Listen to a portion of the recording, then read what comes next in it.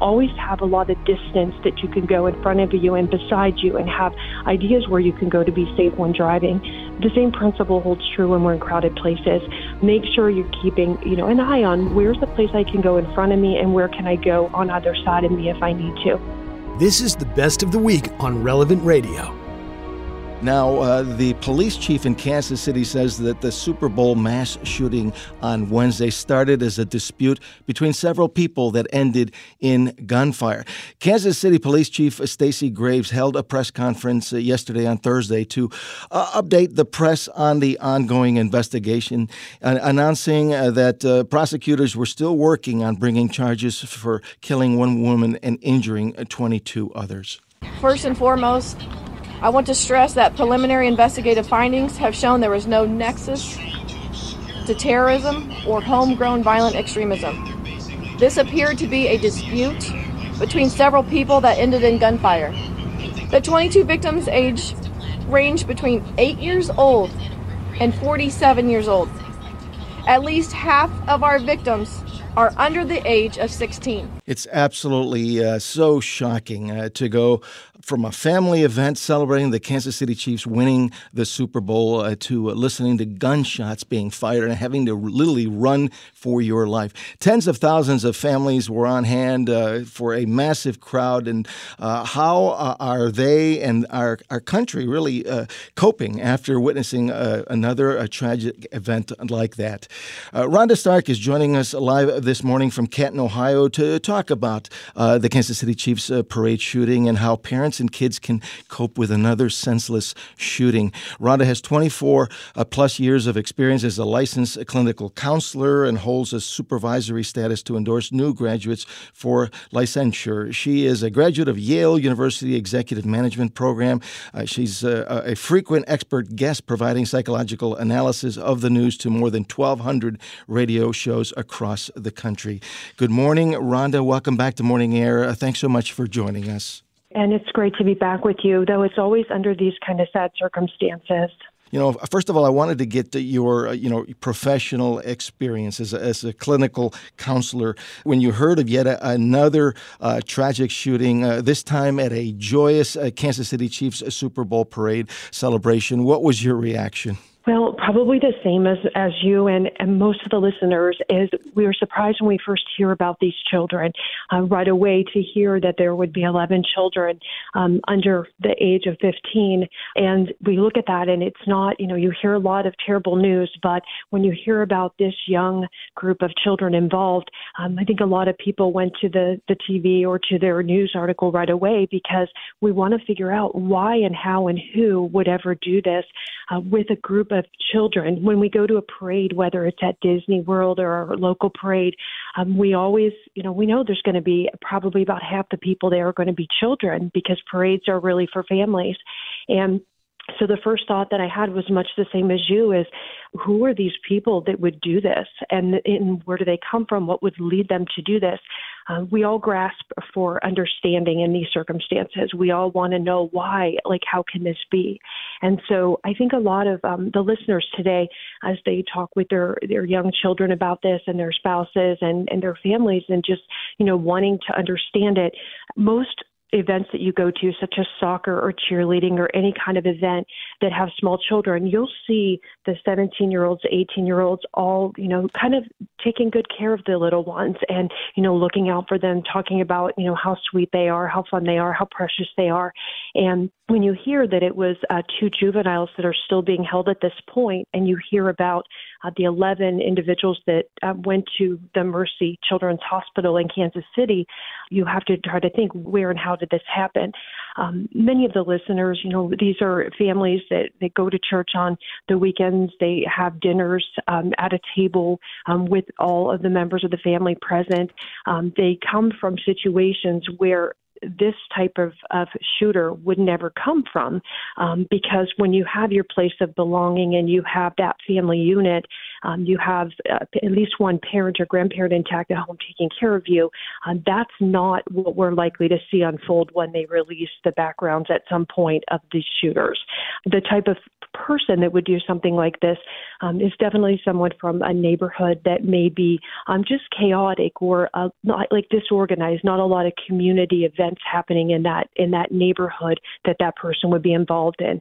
From a family where there's a lot of dysfunction, very likely from a place where there's one or two parents with alcohol or drug issues.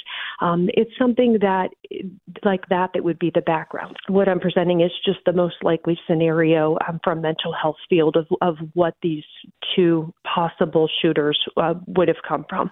Well, Rhonda, we now know that the shooting was the result of a dispute amongst themselves, but you got to wonder, how could anybody do something like that at such a joyous celebration with hundreds of thousands of Chiefs fans and all these families on hand and have so little regard for human life? I mean, whatever argument it is, if you're shooting into the air, people are going to die. People are going to get hurt. Absolutely. Absolutely. And when they stated that one of the shooters even was like spinning around, turning while doing it.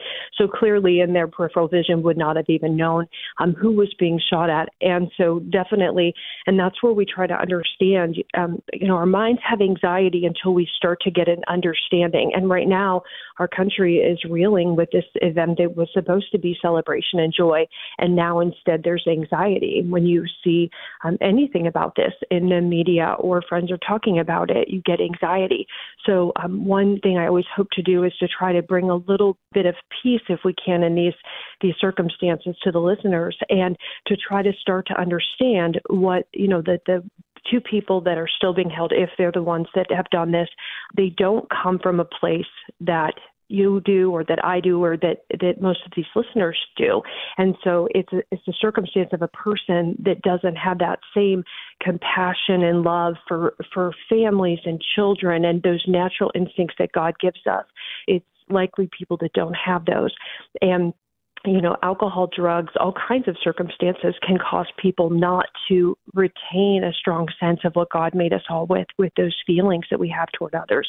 And so it's just starting to bring a little understanding to that and helping the parents at home that their children may ask, or the next parade or crowded event that comes up, the children may ask, their parents will remember what happened at that Kansas City parade, after the football, the Super Bowl victory. Are we safe, Mom? Are we safe, Dad? And helping those parents to have those conversations with the kids about it. And even if they're in passing this morning or on the way to school, ask about it. And really the best thing to do is for the parent to make sure that they're calm when they talk about it, because our children pick up on, if we're talking very speedily because we're nervous, or if we're sweating when we're talking, they kind of sense that. So if our vitals are, our heart rate is up, our kids are going to perceive that. So I always want parents to be as calm as they can. Like, don't come from hearing the news story, being upset yourself, and then going and talking to your child. Rather, make certain that you deep breathe and calm down and come from a place of peace. Maybe after you do your morning rosary, after you do your devotion, go at that time and talk to your child calmly and explain, and don't over-explain. Some parents, they want to console and just, hug tightly and just over-console their child. But we don't want to do that either, because it creates in a child's mind the idea that this must be really something really, really bad. It's out of control, and they get a little nervous about that. So we come from a place of calmness. We just answer any questions they have. If there are any kind of mental health or developmental issues the child is going through, we consider that when we're answering the questions. We modify what we say based on that, and we try to keep it brief. And we always encourage these young children, make sure that you get through the story. If it's something that they know a whole lot about, make sure you get through the story with them 4 times, not just one, but 4 times in a casual way. So especially for those in Kansas City area that are listeners, of course, you would have a friend or a family member or someone from your church that was at the event. If you have some relationship or connection, make sure that you get to talk to a family or friend and talk through this at least 4 times, because you need your heart to be able to, feel those feelings feelings that you have, and you want to talk about what happened before, during, and after to someone close to you so that you can get through it in the most healthy way you can individually. And Rhonda, as I saw what was happening in real time, I happened to switch on the TV and catch all of the coverage. I couldn't help but think to myself of my own child a few years back in 2016 when my son was 8 years old. I took him to the Chicago Cubs World Series Championship Parade with about 5 million people on hand in Chicago's lakefront. And, you just can't even imagine, going to a celebration like that. It's supposed to be fun and joy, and you're picking up confetti and you're getting souvenirs and you're having a good time. And then all of a sudden it all breaks out and a gunshot's firing and you're running for your life. And that's all I could think of as a parent, just how upsetting it must be for any parent that was at that rally, anybody that was affected. Yes, and like you said, you think back to similar circumstances that you were in with your children, and you just think about, this. If it happened then, it could have been anywhere. What would you do? Or what if your child, has that same thought, like, hey, Dad, guess what? I keep thinking about when we went to that event. Wow, I'm glad we're okay. And is there anything that we could do if we went again to be safe? And those are conversations that have answers. And in some of those situations, I always let my children know. My children, they're growing up, right? They're teenagers, and one is a young adult now. We still have these conversations of what you do if you're in that situation. Anytime there's a very crowded place, you want to let your kids know, hey, just in case anything happens, here, do you see that pole over there? Do you see that little place where you can get a hot dog? That's where we're going to meet. If that's a good, if that looks like a safe place, that's where we're going to go.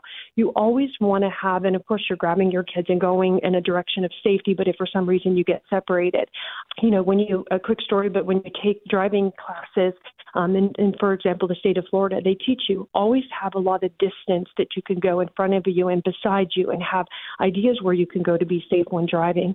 The same principle holds true when we're in crowded places. Make sure you're keeping, an eye on where's the place I can go in front of me and where can I go on either side of me if I need to. And as a parent, if they're young children, keep that in mind as they become teenagers and go places themselves. It's always a good idea not to think too much about it, but just very quickly when you go to a place like that, get that in mind. And that gives individuals a sense of control and confidence when they enter those situations. Rhonda, your final thoughts. My final thoughts are, if you're feeling anxiety today, go to childrensmercy.org website. They did a beautiful job in setting up a way for everyone, no matter who you are, to get through the situation. If you're in California, if you're in Kansas City, wherever, they have great guidelines. Additionally, there are two things I encourage parents to do. There is a place you can hit a tab that says send a message at childrensmercy.org. You can send a message to the children or the families, and it's free. All you do is hit that little tab, send an inspirational message. It'll put your children in a place where they feel like they did something to help these families. And it's, in times like this, we all want to be able to do something. There's also the emergency fund button as well. But I encourage people just to send the message. Well, Rhonda, we are united in prayer for the good people of Kansas City, and in a special way for Lisa Lopez Galvan, the mother of two who died, a Catholic, a local radio DJ. Thank you so much for being with us. Really appreciate your expert perspective. Thank you. Like what you just heard? Share it with your family and friends. And thanks for listening.